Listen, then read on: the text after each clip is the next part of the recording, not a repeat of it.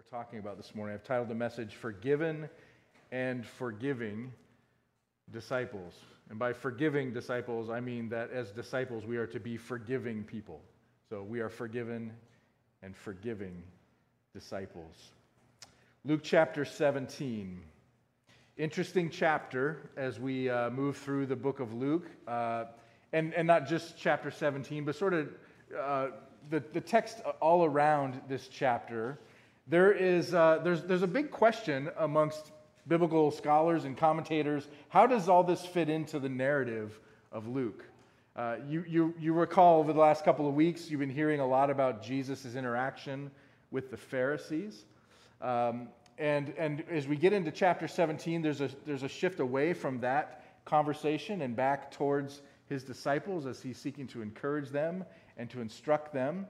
But a lot of commentators will look at this chapter and say, not sure what Luke's doing here, not sure if there's a common thread here. It just seems like maybe Luke remembered lots of different specific but unrelated things that Jesus said to his disciples and just sort of decided to throw them all together into a bucket right here and say, read this in the middle of my narrative. I don't know that I agree with that. I can understand why they would say that because it can feel a little disconnected with some of the different movements. Remember, we've talked about bouncing ping pong balls throughout our study of Luke. Sometimes following that ball, there's a trajectory, but it can sure feel like it's going this way, that way, this way, that way. You get a little bit of that in chapter 17 as well. But we've been talking about, because Jesus has been talking about, the kingdom of God. And I think that is certainly continuing on. Jesus is trying to get his disciples, and ultimately all who are hearing his teaching, to understand that the kingdom of God has arrived in his coming. And this is what it looks like. This is what the kingdom of God is. And specifically, as far as application to his disciples, this is what it means to be citizens of the kingdom. This is how kingdom living looks. That's definitely what is happening here. So we're talking about kingdom-minded discipleship. What does a transformed person look like? Okay? But I want to focus, amidst those bouncing ping pong balls of chapter 17, on a particular thread that I do see running through at least a large portion of it. And it's this concept of forgiveness. Jesus is going to be talking about forgiveness. I had Libby read the Lord's Prayer this morning for us, and then we sang the Lord's Prayer. There's a lot of similarity between what Jesus prays for in the Lord's Prayer and what he's instructing his disciples to seek and to live like throughout chapter 17. And certainly forgiveness is one of the key concepts that we see there. Why is it important, of all the different bouncing balls that I could have selected in chapter 17, and there are several, why did I focus on forgiveness? Because I think the concept of forgiveness has really fallen on hard times in our day and age, right? We live in a cancel culture, right? We live in a culture that's so divided and vitriolic, and where somebody makes a mistake, somebody commits a sin, and I'm not downplaying the sins that are committed, but boy, can we jump on them, right? And there's certainly some level of appropriateness in pointing out sin and calling people to turn from their sin, to recognize it, to repent from it, but not apart from extending the opportunity of forgiveness. But we're not very keen on that. And I fear that lack of forgiveness in culture is also revealing itself in the church, even amongst people who are people of the gospel, who stake our all on this idea that we have been forgiven by God. Are we good forgivers? Do we forgive others as God has forgiven us? I think we have some things to be challenged on, and I think that's what Jesus will do for us here this morning. So we're going to talk about being forgiven and forgiving disciples, following Jesus' words primarily in chapter 17, verses 1 through 19. Let me pray, and then we'll begin to discuss the text. Father, I just thank you again for your word and the opportunity to read it together in community. We thank you, Lord, that your Holy Spirit is present in us and among us to guide us into truth. So, Lord, as I read this text out loud, I pray, Lord, that it's your Spirit that causes our ears to hear and our hearts to receive. Father, we're talking about what it means to be transformed people. So, Father, transform us. As we've been transformed by the gospel through the death of Christ and his resurrection, Lord, continue to transform us by your word to make us more like Christ. And specifically this morning, teach us what it means to know and to give forgiveness. We pray that in Jesus' name. Amen. Chapter 17. Here's the first point. I'm looking at verses 1 and 2. The first point this morning is transformed people don't cause others to spiritually stumble. Don't cause others to spiritually stumble. So as we're talking about forgiveness, I think it's interesting to start here and say this. Forgiveness isn't really needed if we're not sinning against one another in the first place, right? Transformed people don't cause others to spiritually stumble. Look at verse 1. Jesus said to his disciples, "Temptations to sin are sure to come, but woe to the one through whom they come. It would be better for him if a millstone were hung around his neck and he were cast into the sea than he should cause one of these little ones to sin." Now, I actually don't love the way that our ESV version, the translators handle these verses. When you look in verse 1 and he says, "Temptations to sin are sure to come," that phrase, temptations to sin, is one word in the original Greek, and that word is scandalon. Scandalon sounds like scandal, right? That word literally means stumbling block. So what Jesus is saying here is stumbling blocks are sure to come. And then you see at the end of verse 2, he says, "Woe is you if you cause these things to happen and cause one of these little ones to sin." The word sin at the end of verse 2 is also in Greek, that same word, scandalon, meaning to stumble. So he's literally saying it's better to be thrown into the sea and to drown than to cause one of these little ones to stumble. All right? Now, I bring that up as important because I think in the translation here that we have in English where it says temptations to sin, I think that conveys too narrow a meaning of what Jesus is actually trying to say here. Being a stumbling block can certainly include tempting other people to sin, but it's more than just that. To be a stumbling block also means, and I think more specifically means, to cause spiritual damage. To cause spiritual harm to another person. So yes, we can cause spiritual harm by tempting people to sin, but we can also cause spiritual harm by our careless words, or by gossip, or by malicious intent towards someone, or by neglecting someone, or through even the collateral damage of our own sin and its effect on other people's lives, right? Spiritual harm, spiritual damage, scandalon. And Jesus is saying, those things are sure to happen, but woe to the one through whom they happen. We've heard a lot of public examples of spiritual abuse lately. And so I think there's something important here for us to learn and to understand and to be challenged on about those kinds of abuses. Jesus has just been talking to the Pharisees quite a bit leading up into chapter 17, and he's pretty pointed in his conversations with them. There's some rebuke and there's some correction. There's some harsh words being given here because the Pharisees of Jesus' day were guilty of all kinds of spiritual abuses against the people, and for all kinds of reasons, one of which was their insistence upon placing these burdensome rules on them, these burdensome restrictions on the people that prevented the people from experiencing the freedom and the joy of truly worshiping God, abundantly worshiping God. These Pharisees were often very greedy men. They were harsh men whom Jesus regularly accused of being like vipers and like whitewashed tombs, men who were out for selfish gain, causing spiritual harm, causing spiritual death in Israel. Now, in our own day, we're sadly all too accustomed to seeing and hearing about church leaders who are like that.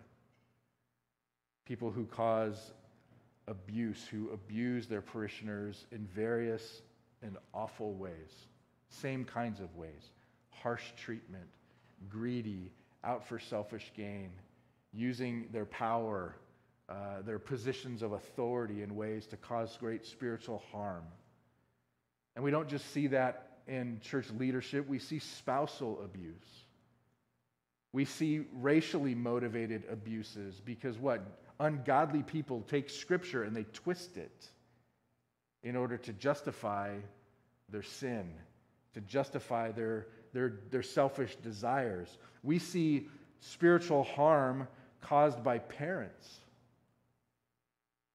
who subject their children to these overbearing forms of legalism and place unattainable performance standards on their kids that crush their young spirits and often turn them away from the Lord. I think all of that is what Jesus has in mind here when he's saying these stumbling blocks are sure to come. These are stumbling blocks. They're all stumbling blocks that trip people up and that trap people. And I mentioned before, there's also the collateral damage of our own sin that causes spiritual harm in the lives of others. If I can be a little pressing on this point, your pornography habit is not just an individual sin between you and God. It's slowly destroying your marriage, even if you're not married yet. It is causing great spiritual harm to the members of your family, both present and future. Or maybe addictions that have enslaved you. That's not just an issue between you and God. It wreaks great spiritual harm on those around you who you're supposed to love because you're robbing them away from maybe the material provisions that you should be providing for them. That's going to fund your habit. Or you're robbing them from the time that they need from you because that's going to hide out with your habit. Or your love of money, like we talked about last Sunday. It's not just an idol in your own life. Your love for money, your love for your pursuit of your career ambitions, that is an idol upon which, an altar of an idol upon which you're sacrificing your loved ones. Just to attain and retain your status and your possessions, you're sacrificing loved ones. Stumbling blocks. I think it's important for us to have a broad view of what Jesus has in mind here when he's talking about stumbling blocks. And he says, they are sure to come. Why? Because we live in a sinful world. We're full of sinful people, brokenness and fallenness. They are sure to come. They're going to come. But he says, woe to the one from whom they come. Woe is a strong word of judgment and warning. And I think what he's saying is these things are sure to come because the world is full of this kind of sin and brokenness, but not my disciples. Not my disciples, not my people. There will be judgment on those through whom this comes, which is to say, those are not my people. And then he says here, it would be better for a millstone to be tied around your neck and thrown into the sea to drown than to cause stumbling for one of these little ones. By the way, little ones here, don't think children. I know there's another passage in where Jesus talks specifically about children and says, let the little ones come to me, but he's not saying that here. I think he's talking about his sheep, his people, his little ones. But he's saying, look, it would be more merciful for you to experience a quick death now than the judgment that's coming if you're the one who brings this kind of stumbling to my people. Woe. Strong warning of judgment. There's two things that I want to highlight before we move on from that opening statement of warning. The first thing is this, that if you are an abuser or you are the abused, know this, God sees it. I think that's one thing Jesus is making very clear here. God sees it. And he will judge it if you're the stumbling block. But he also will punish it and bring justice if you're the victim. God sees it. So Jesus is saying, look, transformed people don't do that. Transformed people don't do that. Others will, but not my people. But that leads us into then this discussion about forgiveness. What about when it does happen? When those kinds of stumbling blocks are thrown your way, when you are sinned against. Let's talk about this topic of forgiveness. Here's the second point of my message this morning. Transformed people forgive others who sin against them. Transformed people forgive others who sin against them. Verse 3. Jesus says, pay attention to yourselves. If your brother sins, rebuke him, and if he repents, forgive him. And if he sins against you 7 times in the day and turns to you 7 times saying, I repent, you must forgive him. Transformed people forgive others who sin against them. Now, I think it may be helpful here to just to pause for a minute and consider, what does it mean to forgive? You must forgive the one who turns to you and says, I repent for sinning against you. What does it mean to forgive? Forgiveness means this. It means to cancel a debt. When they sin against you, they are in debt now to you, right? They sort of owe you something. They've robbed from you.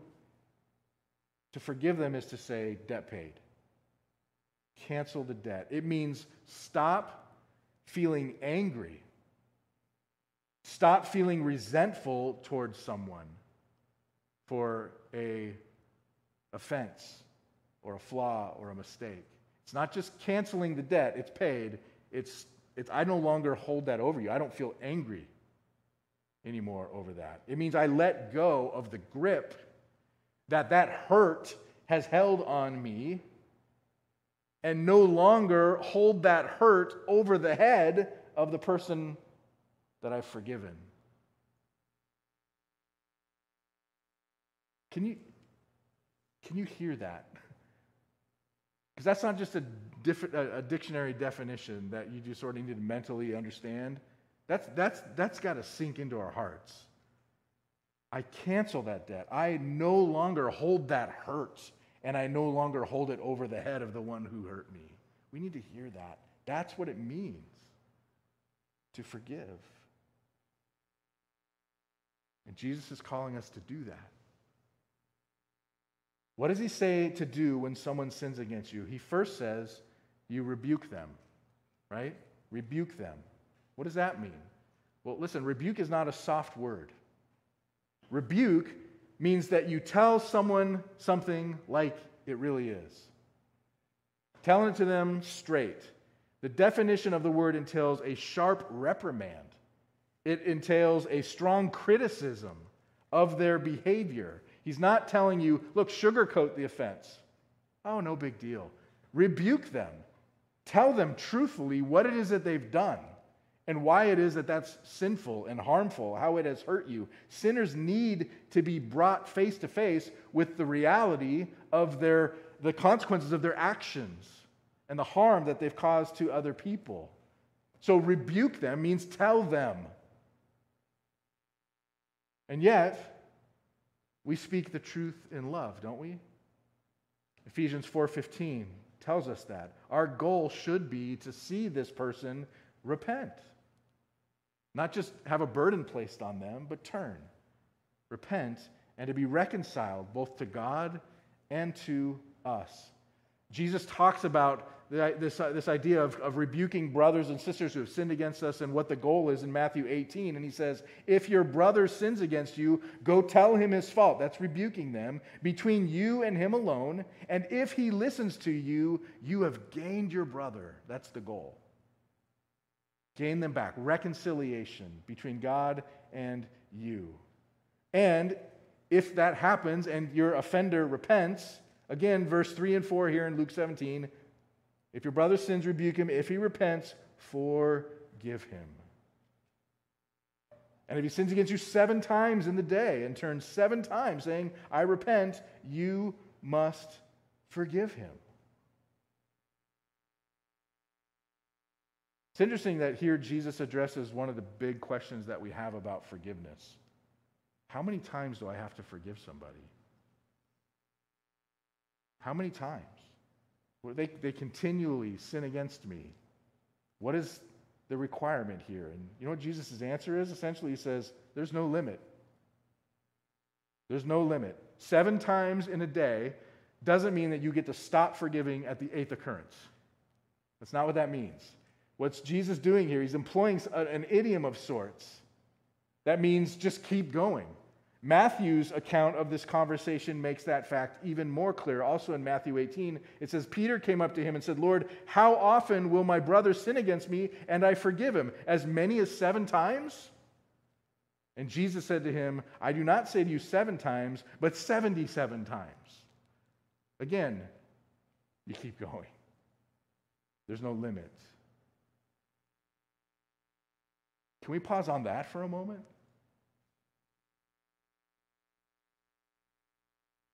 Are you carrying bitterness or resentment towards someone this morning because you have been unable or unwilling to forgive them? Are you carrying that? Unable or unwilling to forgive? I fear that there are many people in the church whose spiritual growth has been stifled. They're stuck. In fact, most of the time when you're stuck, you slip backwards for this very reason. Unable and unwilling to forgive. If you can't forgive, there is a disconnect in your understanding of the gospel. If you can't forgive, your discipleship is in question. Forgiveness is a hallmark of the Christian life. Transform people, forgive others who sin against them. And listen, you might be spiritually sick, as I said before, stuck and slipping backwards. You might be physically sick because you've been carrying and holding on to this kind of resentment and bitterness. You're unable and unwilling to forgive. You need to let go. You need to let go. Pay attention to yourselves, he says. If your brother sins, rebuke him, and if he repents, forgive him. Important words. Now, before we move on, though, we've got to address maybe the other big question in the room. Some of you might be asking, what if my offender doesn't repent? Jesus says, if they repent, forgive them. What if they don't? must I still forgive? That's a good question. It's an important question because it's an incredibly practical question. That happens all the time, right? That happens all the time. In fact, some of you, if you're carrying that bitterness and resentment and you're feeling stuck, it may be in part because that other person has not repented. They have not asked you for forgiveness. So what must you do? Jesus doesn't receive that question here, so he doesn't answer that question in Luke 17, but I think he does answer the question, and we looked at it earlier when we were in Luke chapter 6.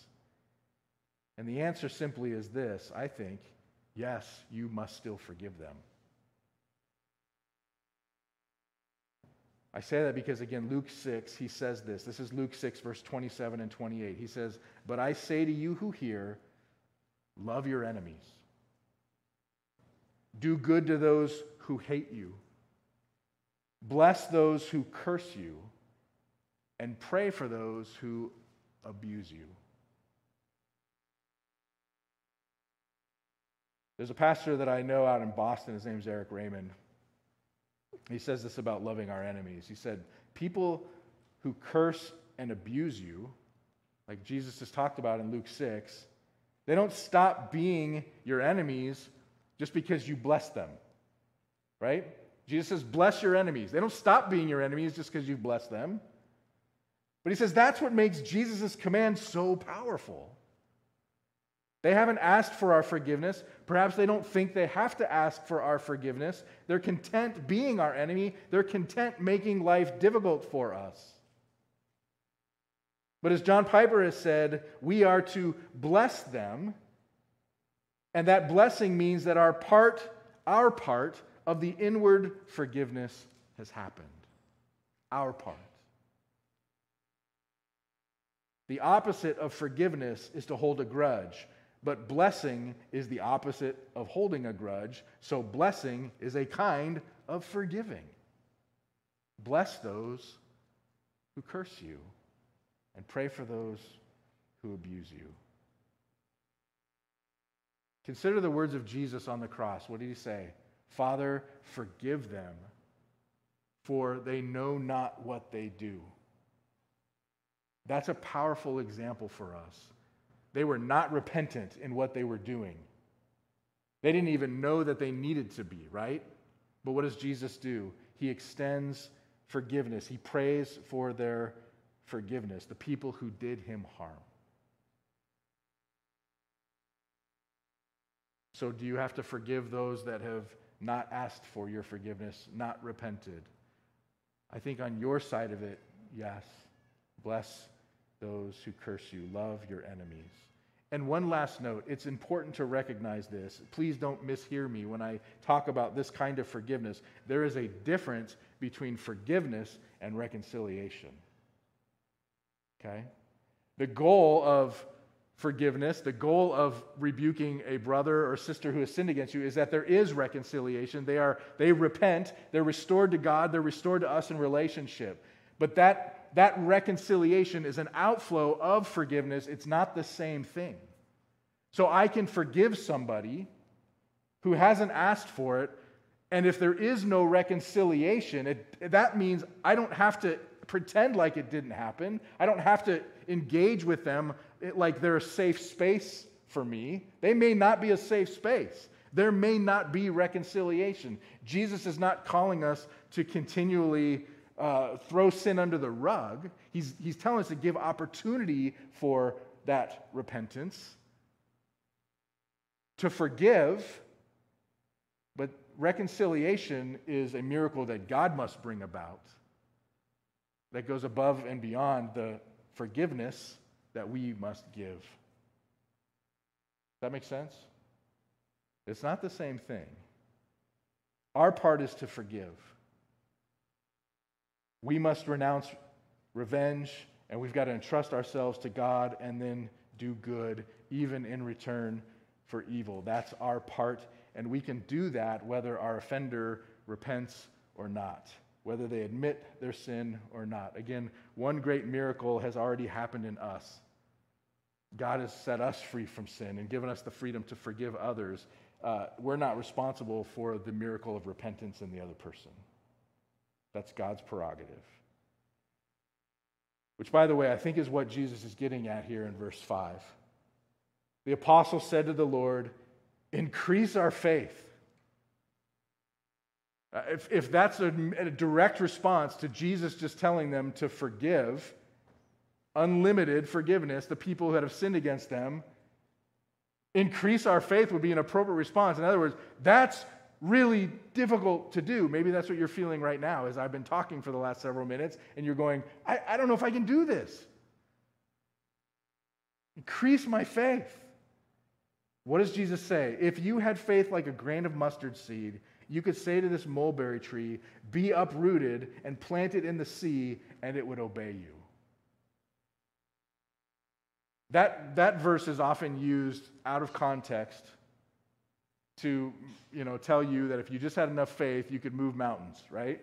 And how many of you had your faith weakened because you think, I'm asking for this big mountain to be moved and it's not moving, and you think, if I just had more faith, I think in the context of what's being said here, we should read it like this. The apostles are saying, we need more faith because what you just asked us to do is impossible. And so Jesus says, a little faith, trust the Lord, He does the impossible.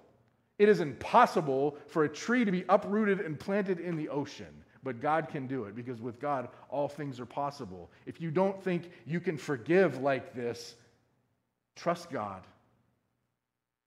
God will do the impossible in you.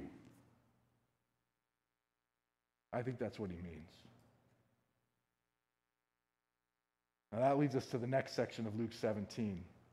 Third point, transform people, serve and obey God simply because he's worthy. This is going to be a short point. Let me just read it and give you a quick explanation. Verse 7, Jesus says, will any one of you who has a servant plowing or keeping sheep say to him when he's coming from the field, come at once and recline at table? Will he not rather say to him, prepare supper for me, and dress properly, and serve me while I eat and drink, and afterward you will eat and drink? Does he thank the servant because he did what was commanded? So you also, when you have done all that you were commanded, say, we are unworthy servants. We have only done what was our duty. This is kind of a harsh saying here. And it's been somewhat softened by the use of the word servant here. But I think in their hearing, they're hearing the word slave. And he's saying to them, if you have a slave, and they've been working out in the field, and they come in at the end of the workday, are you going to tell them, hey, take your shoes off, get some water, sit down, relax, eat some food? No. A slave is going to be told, hey, because he said you won't say thanks, right? You've been working out in the field all day. Welcome back inside. It's time to make my dinner. And the picture there is that there's no room there for anything other than a recognition that the master has this position, the slave has this position, and the slave simply obeys the master because he's the master. Now, it's a crude analogy to be used in our relationship with God.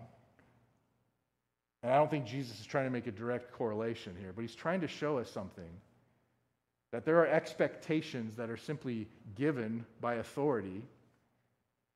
That when you perform those things, it's not like you're going to be treated like you went above and beyond. Like, oh, thanks for going the extra mile. It's going to be like, yes, you did that because that's what you were expected to do. And in context here of forgiveness, I think that's the application that we ought to take. We're called to forgive, right? We're told to trust God to do the impossible in us to do that. But at the same time, you got to recognize there's a full expectation of God. That's what you do. Because God has said so. Because this is who God is, and this is what God expects of his servants, his disciples. Forgiveness, in other words, is not an option. It's obedience. And obedience is given to God without an expectation of thank you It's just expected. Transformed people serve and obey God simply because he's worthy. But in saying that, we also have to recognize that his expectation is rooted not just in a demand for obedience, but it's rooted ultimately in the grace that he has given to us. And that's the last point this morning. Transformed people never forget Jesus' saving grace. We're called to forgive others. We're expected to forgive others. But our motivation is that we have received grace. Verse 11. On the way to Jerusalem, he was passing along between Samaria and Galilee. And as he entered a village, he was met by 10 lepers who stood at a distance and lifted up their voices, saying, "Jesus, Master, have mercy on us." And when he saw them, he said to them, "Go and show yourselves to the priests." And as they went, they were cleansed. Then one of them, when he saw that he was healed, turned back, praising God with a loud voice, and he fell on his face at Jesus' feet, giving him thanks. Now, he was a Samaritan. And Jesus answered, "Were not 10 cleansed? Where are the 9? Was no one found to return and give praise to God except this foreigner?" And he said to him, "Rise and go your way. Your faith has made you well."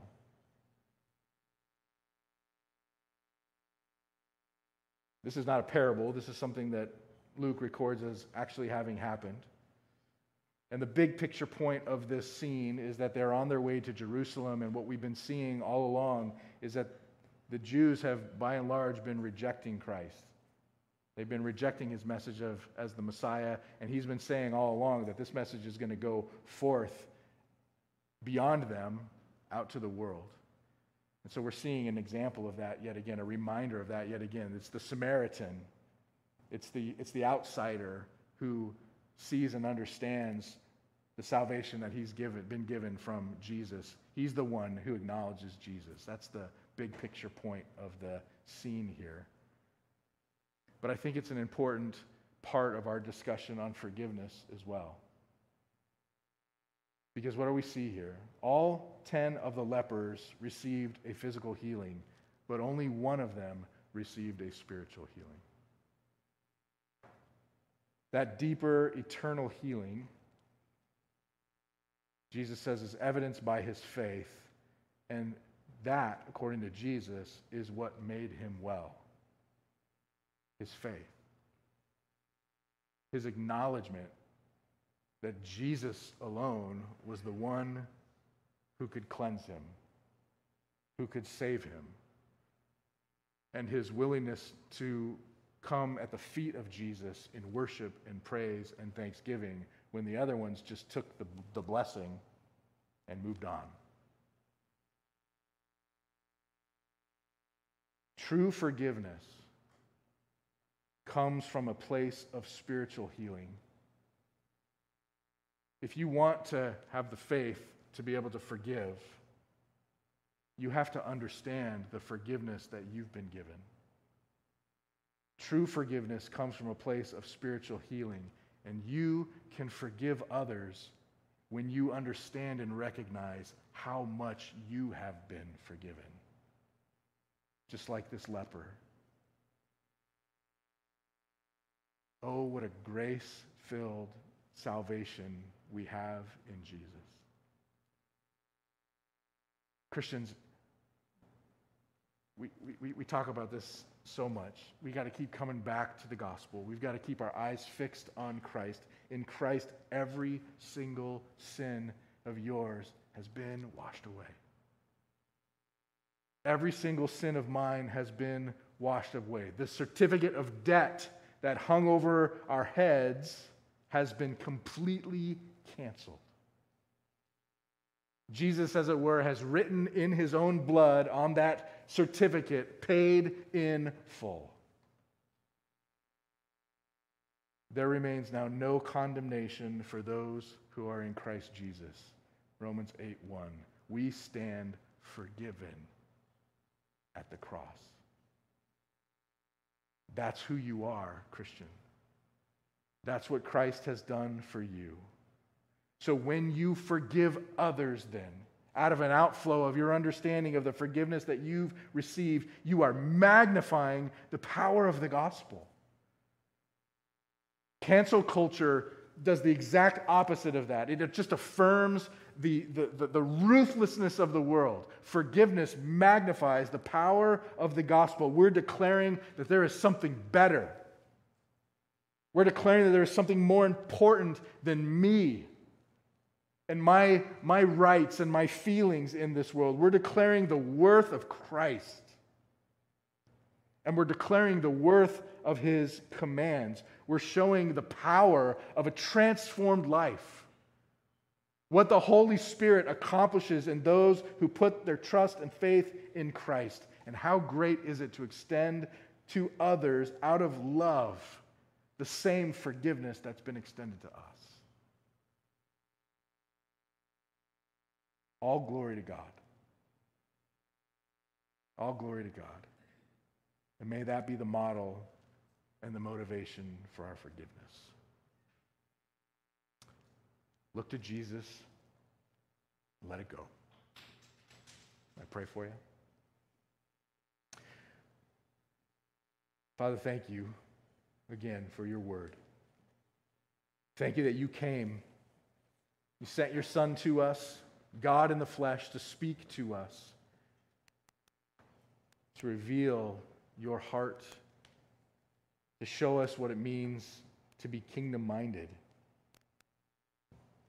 and to receive us into that kingdom through his sacrificial death on our behalf.